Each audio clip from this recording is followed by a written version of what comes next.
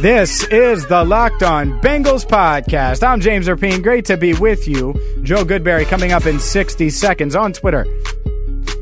At James Erpine, at Locked On Bengals. Subscribe, iTunes, Google Play, Spotify, Stitcher, and wherever you get your podcast. Thank you so much for tuning in today. I wanted to start with this. I read this in The Ringer yesterday. The Ringer wrote about Carlos Dunlap and about the Bengals potentially trading him since he's in the final year of his contract. And with that, let's bring in Joe Goodberry. Let's get his thoughts on it. I wouldn't do it, barring something unforeseen, a first-round pick or some kind of crazy thing in return. But when I say that the Ringer wrote about trading Carlos Dunlap, would you do it? Would you not do it?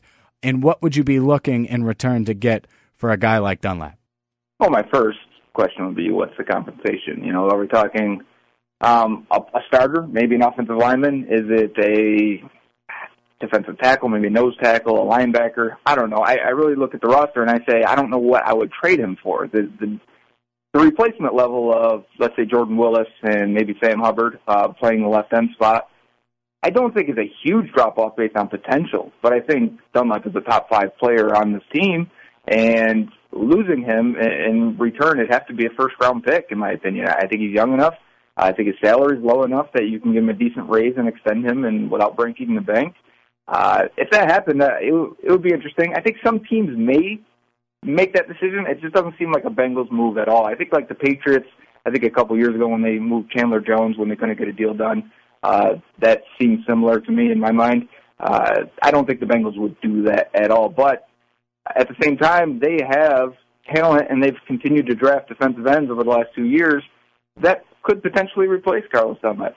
Yeah, and that's what's interesting to me. I don't think maybe a team would give up a first-round pick. I don't think so. But to me, they've said how all offseason they want to win now.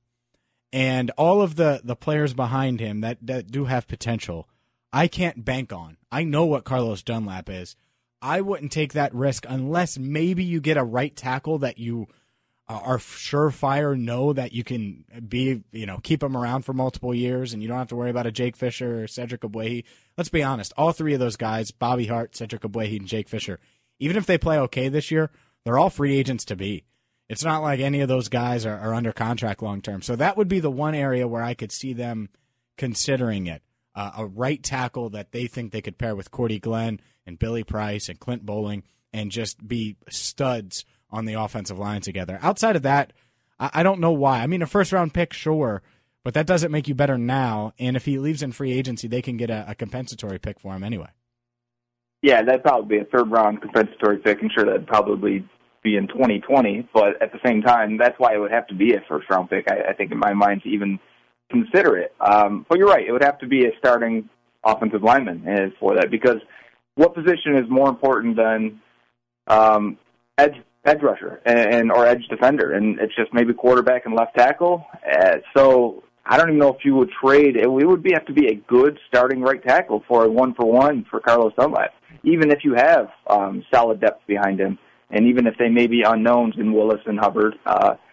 Yeah, I wouldn't trade a cornerstone player, which I think Dunlap is, and especially one at a premium position, for anything less than a budding Pro Bowl right tackle.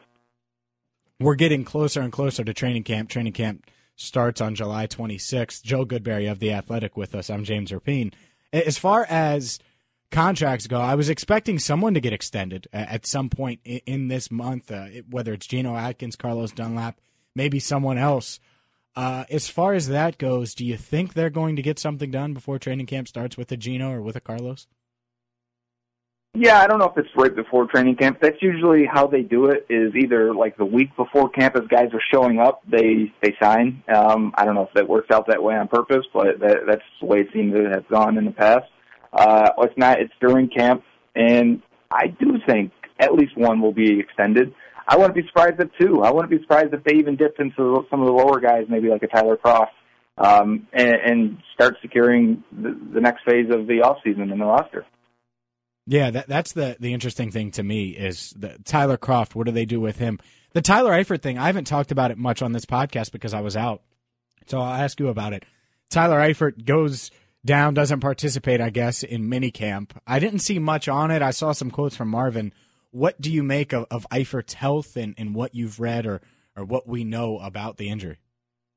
I think we just have to consider him a bonus player at this point. And that's hard to say because I honestly believe the offense is worse without him, obviously. But at the same time, I think they need him. It's not just that it'd be nice to have Tyler Eifert because he's good. It's that you really have A.J. Green and nobody else at this point. Sure, Tyler Kroft is a solid player, but he's not scaring defenses the way Tyler Eifert can if he is healthy. And even when he played last year, he was a shell of himself.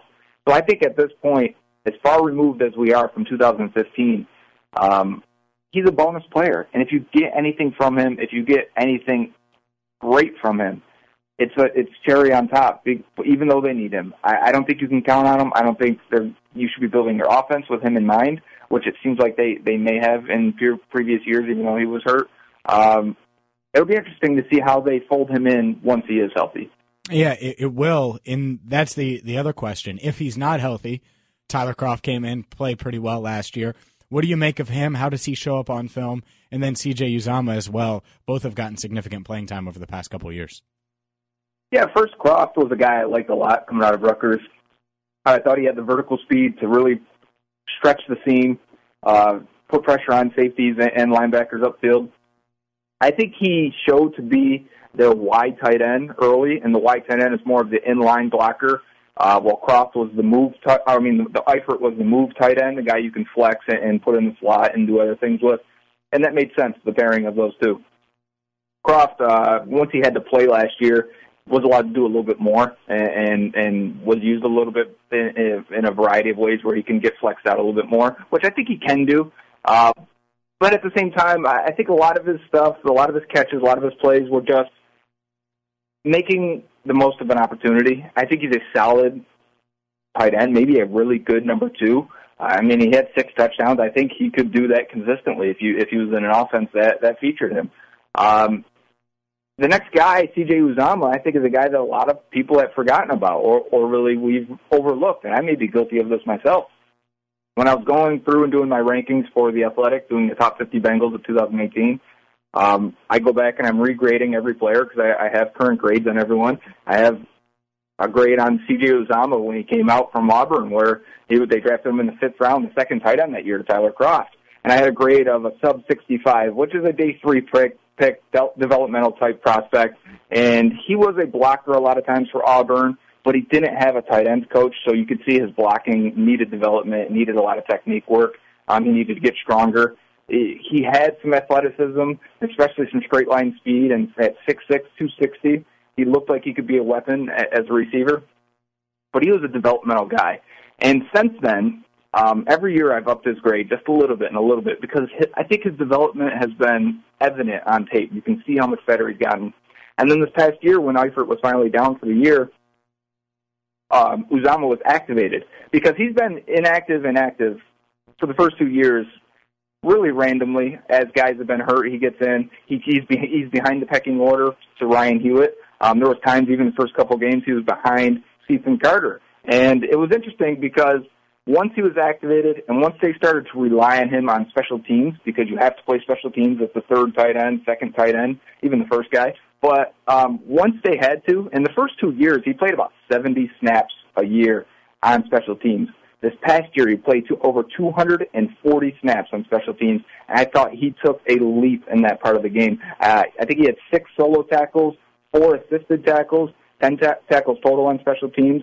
I posted a video of that. It'll be on the Athletic report of Uzomah. And not just special teams, but his blocking is developed. They use him as that move tight end, like I described to Eifert, where they're going to put him in motion, or they'll put him off the line of scrimmage. They can flex him out. They're putting him in the backfield. When Hewitt got hurt last year, Uzomah was the guy who came in to be the H-back, and I thought he did better than Hewitt did. He was a much more athletic guy, bigger target as a receiver, and just as good of a blocker a lot of times. So for me, when I looked at it this year, I said, well, they're not using Hewitt as it is. And I know Jeff Hobson has written that they need to get back to it, and they need to run the ball, and they need to pound the ball, and it's, they had their best rushing game, and they had their best offense when they were able to run it behind Hewitt. There's some truth to that, But at the same time, I think Uzama can do that job better than Hewitt can. And if Hewitt is on the roster bubble, and I think he very well could be making $2 million a year, it would be because because Uzama can replace him as the H-back for those 3, 4, 5 snaps a game. So for me, I think you could extend a Tyler Kroft and a C.J. Uzama fairly cheap this offseason. If Eifert continues to be injured, that would probably be the play to go and secure that. And then maybe you draft a guy next year or the following year that can maybe be something more or something extra. But I do like the depth at tight end. I think they're well off at tight end, but I do think Tyler Eifert is a bonus moving forward. He's Joe Goodberry of The Athletic. Follow him on Twitter at Joe Goodberry. I'm James Rapien. And yeah, Joe, it's interesting because I was thinking yesterday about where this team, where their strengths are. And to me, the Dunlap thing, to circle back to it, one of their strengths is defensive line. But that is interesting. You mentioned tight ends, and we're talking about it. And as you break it down there, I would say that they got a pretty good group because you have the upside in Tyler Eifert, the Pro Bowl upside if things go right. And if not, you have two stabilizers in Tyler Kroft and C.J. Uzama there. It almost went – I didn't even think about the tight end position, but it does seem like that's a position of strength for the Bengals. And Hewitt and Cethan Carter, I think, are solid. If that's your 4 and 5, and if all those guys make the roster, because you may want to keep an extra receiver this year with the young talent they've added, that's a good group. And I think Mason Schreck, who they drafted 2 years ago out of UB, Buffalo, that is, he has a lot of upside as a receiving tight end. I think he's going to push not only for the practice squad spot if he's healthy, but maybe on that back end roster. So, yes, they're good at tight end.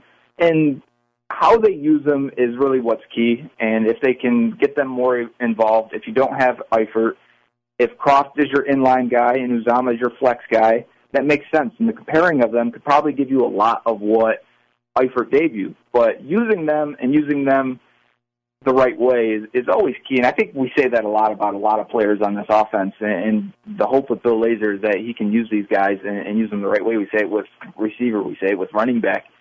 Because a lot of times you feel like they just insert guys and expect them to run the same plays that everyone else does.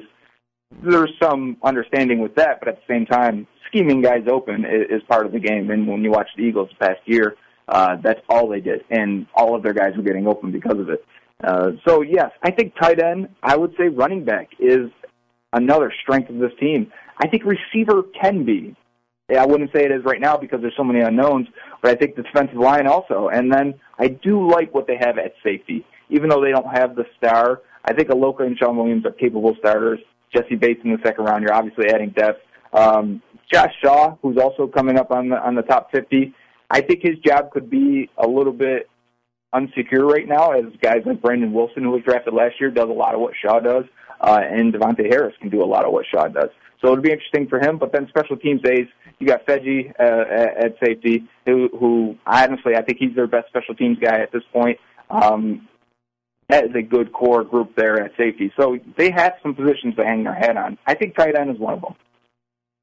Yeah, I agree with that. And I think the overlying, big cloud hanging over this team, and it's something I always have to say or preface or say after or offer a disclaimer about when I talk about the offense.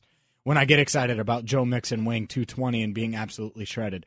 When I get excited about John Ross and how the offseason he's had and just the potential of this offense, it always comes back to, well, how does Bill Lazor use them?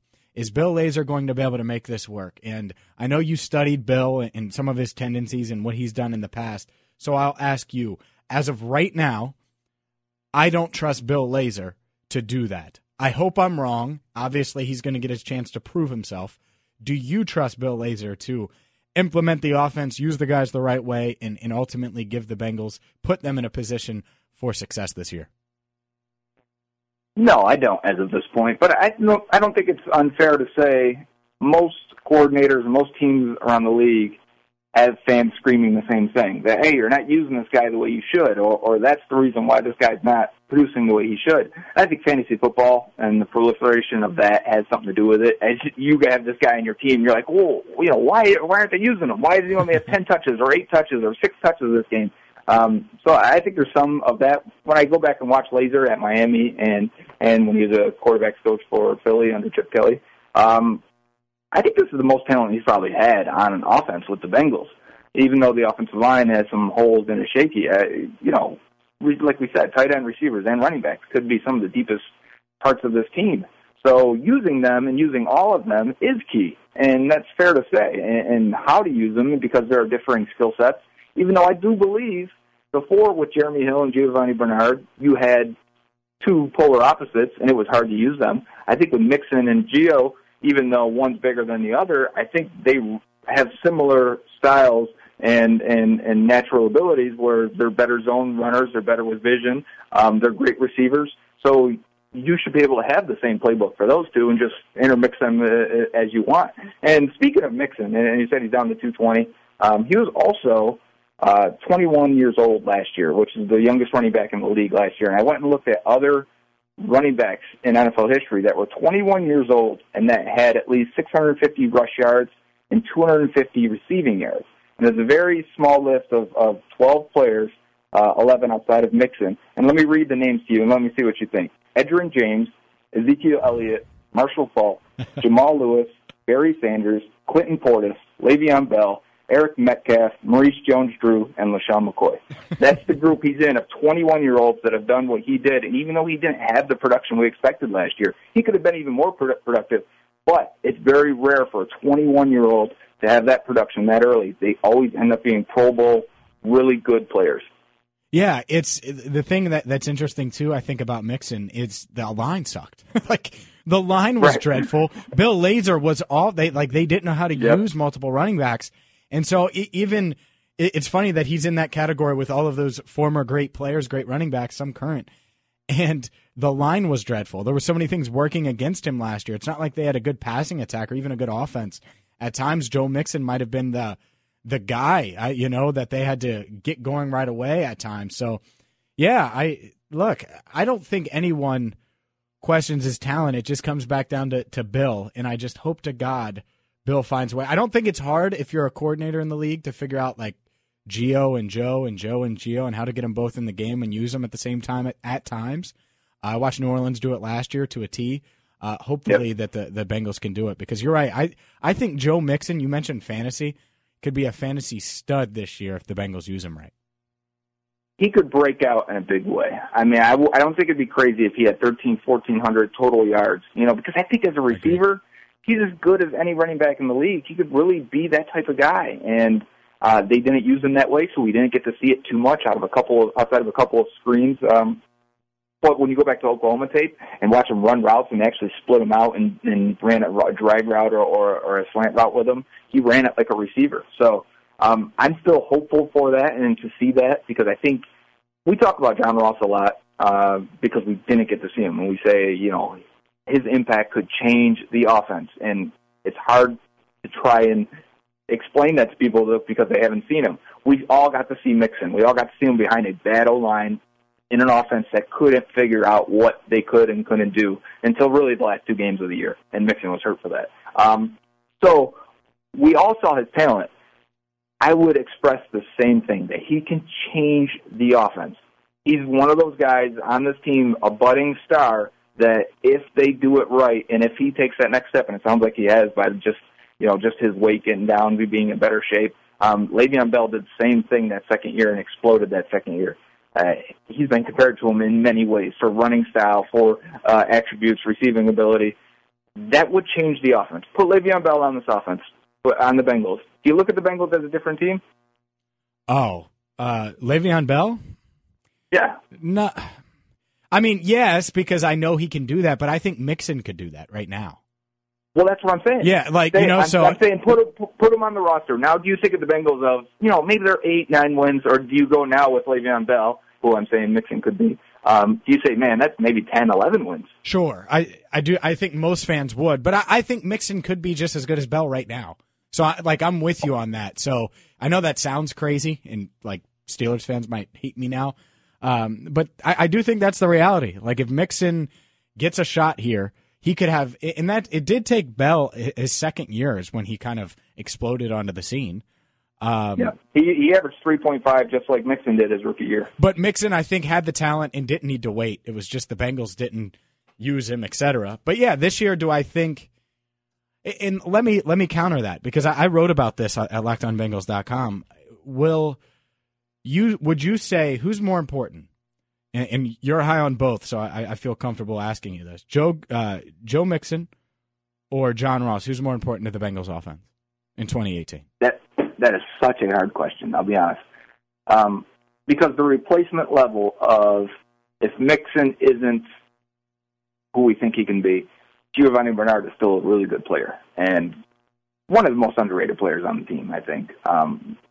People say, why doesn't he get used more? Or why haven't they ever used him more? Is it because he can't handle it? I think how they've used him for the most part is exactly how he should be used, and he's been a consistent playmaker for this offense. So if Mixon isn't that guy, you still are good at running back. And they drafted Mark Walton in the 4th round. So the replacement there is not as far as a drop-off. If John Ross isn't who we think he is, or is injured again, you cannot trot Brandon LaFell and Tyler Boyd out there again. You better hope that Josh Malone takes the next step in his development and is that speed threat on the outside, because it cannot just be A.J. Green as a receiving option again. People say a lot of times, because the offensive line is such a detriment if it's bad to Andy Dalton's game, and I agree with that. But receivers not getting open and winning versus man-to-man coverage is just as big of an impact on his confidence and psyche and his trust in the offensive line. Without John Ross, there is a huge impact throughout the entire team. I would say the same with Mixon. I'm not underselling that. I just think because of the depth behind Mixon, Ross's impact and reliability, what the team is asking of him, may be more important than Mixon's. I'm not going to lie. I'm a bit surprised. I think it's Mixon, and we're splitting hairs here, but I think Mixon is the key to unlocking everything. And I watched Andy Dalton throw the deep ball last year. I don't know if I trust Dalton fully to lead or carry this offense, even if the offensive line does what it needs to do for him and John Ross is healthy. I do think Joe Mixon has the potential to be like a superstar in this league. I don't know if John Ross can be that. Right. I think John Ross, best case scenario, is he Deshaun Jackson? Maybe, but I don't know if Deshaun Jackson was ever a superstar. Obviously, so Deshaun Jackson or Le'Veon Bell, right? You're taking Le'Veon Bell. Yeah, Le'Veon Bell. And that's the thing, is if you're telling me that's actually a really good way to put it. So yeah, there's Joe Mixon. That's why I go with Joe. But it is close. I wouldn't fight you on it, to be honest with you. As I'm saying it, when you were asking me, I'm thinking Mixon, even if he's I'm thinking of the Seahawks when they went to the Super Bowl against the Steelers, and they rode Sean Alexander. Yeah. Feels like a long time ago. But Alexander was the MVP, and that offense really didn't have much outside of him. And they gave it to him like 400 times, and they leaned on him. And that may be a different NFL game already, but I think the Bengals could do that with Mixon. I think they could get to a point where they're like, the receivers aren't getting open still, Mixon's hurt, Eifert's hurt, the O-line is at least solid up from center to left side.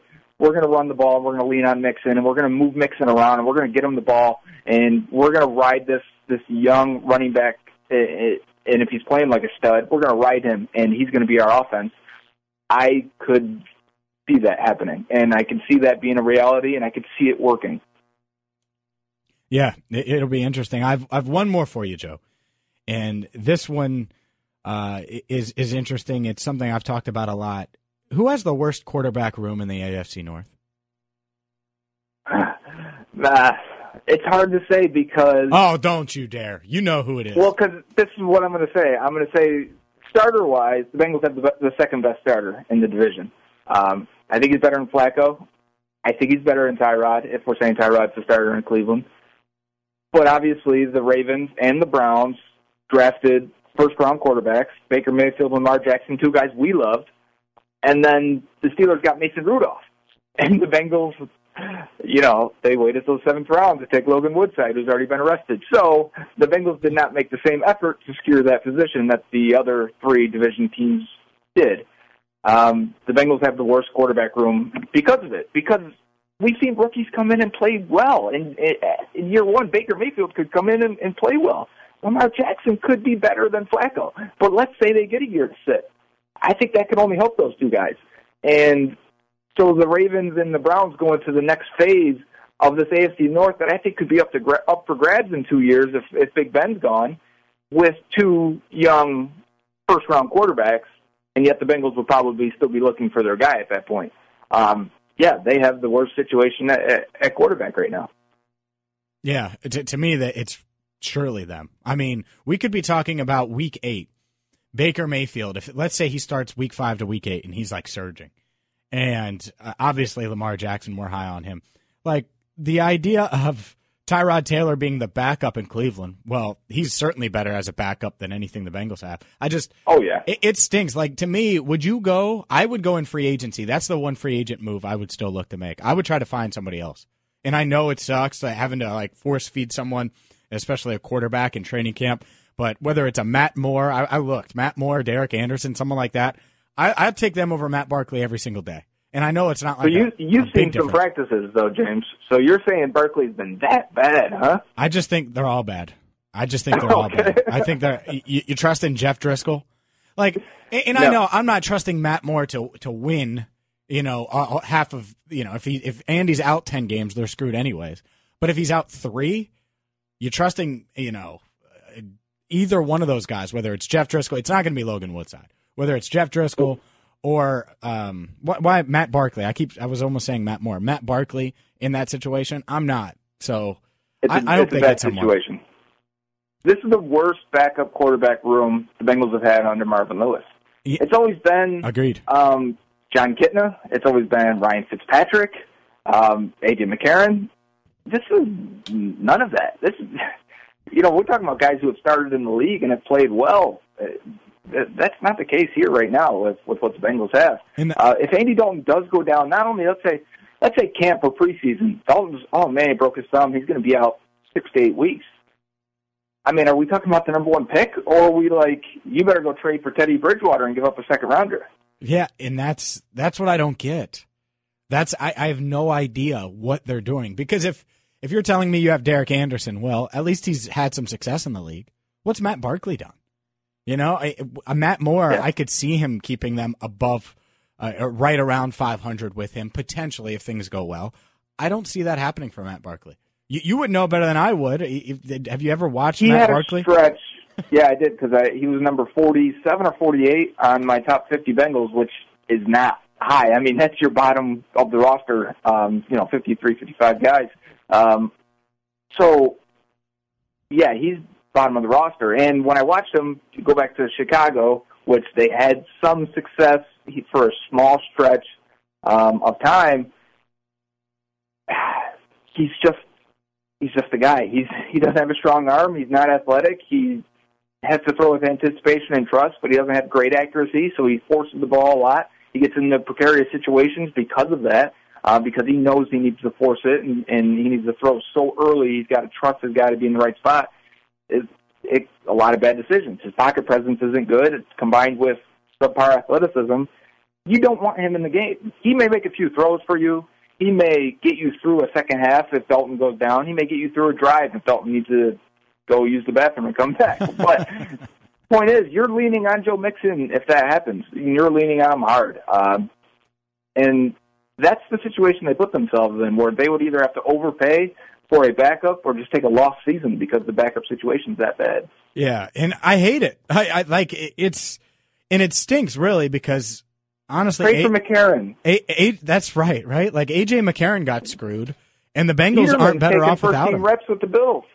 He's not.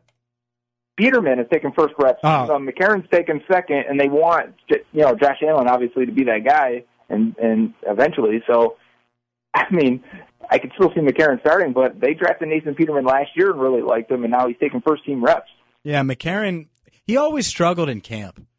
Like, I'm down there with Tony Pike, and, like, Tony was like, look at McCarron. Like, last year, the year before, it was always the same. I remember talking to you about it last year, because in preseason, it was terrible, too. Yeah, it's just weird to me. You would think he would be so, and maybe he is, I'm far away from it, but so dialed in.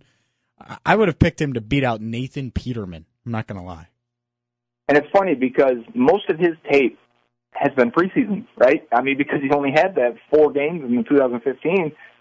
In most of his preseason tape isn't good at all, and I wonder if that affected him at all. I don't know how much teams actually look at preseason tape. It does, when you're looking for bottom roster guys, that's the only tape you have sometimes. But for McCarron, who only had a short amount of tape in regular season, I wonder if they went back and looked at it, because he didn't get a lot of interest out there at all. And now here he is, getting beaten out by Nathan Peterman, who threw 5 interceptions in his first half of a start versus the Chargers last year.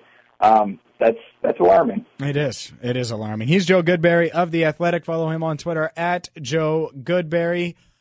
So Matt Moore, you on board with that, or I'm not crazy? I don't care. I think even if it's Matt Moore, you're probably bad. I don't like that. See, I don't like that. I don't like that attitude. I'm looking for upgrades. I'm looking for upgrades. If Manziel was out there, where's Johnny? Bring him in. No, I'm just kidding. Hey, now listen, when does CFL end? I don't even know when their schedule ends and when it goes. But he's got a 2-year deal. Okay. I was going to say the season ends halfway through the regular season of the NFL, and you're like, hey, we need a backup. Where's Johnny at? Where's Johnny? Yeah. Where's Johnny? I hope we don't get to that situation. That's the thing is, like, I won't be able to talk crap about Andy this year because there's no one even close to as good as him on the roster. When, you know how fans always say to you, well, who else would you want in there? Or are we just going to go out in the street and get somebody better? I think this year is their best case of, there's nobody better on the roster. No doubt about it. Joe, I appreciate the time, as always. What do you got coming up on The Athletic? Still going with my rankings. We're in the 30s, 35 to 33 today. I hope people want to watch these and click on them. A lot of low-end roster guys, bottom of the roster guys, we may not know them as well. They may only play special teams, may only get maybe 200 snaps on offense, like in the case of C.J. Uzomah. I've got breakdowns of them, like for Uzomah, blocking, receiving, special teams, 2-minute videos where I talk over the video and I discuss, and then plus another 1,000 words on them. So it's really, this is quality stuff, in-depth stuff. You're not going to find it anywhere else. As we're getting higher in these rankings, though, it's getting more fun. These are a lot of guys, a good group of probably the next 10 to 15 guys that could change this roster if they jump into that next, phase of their game, take a leap in development. Last year, I remember we were talking about like 4 or 5 guys that could really impact this team, push this team over the top. I think this year, because a lot of those guys didn't, that group is deep this year of guys that could potentially end up being really good players or flame out. And I think this roster really hangs on the balance of this next group of guys coming up on this list. Good stuff there from Joe Goodberry. Make sure you follow Joe on Twitter at Joe Goodberry. Check out his work for The Athletic as well. He's going to be joining me every single week during the season for our weekly Bengals film review. We do that each and every season, so that's one thing. Also, going to be joining me during training camp. This is the #1 spot to get all things Bengals training camp covered. So, hey, keep it locked right here. Make sure you're listening here to the Locked On Bengals podcast. New outro music today.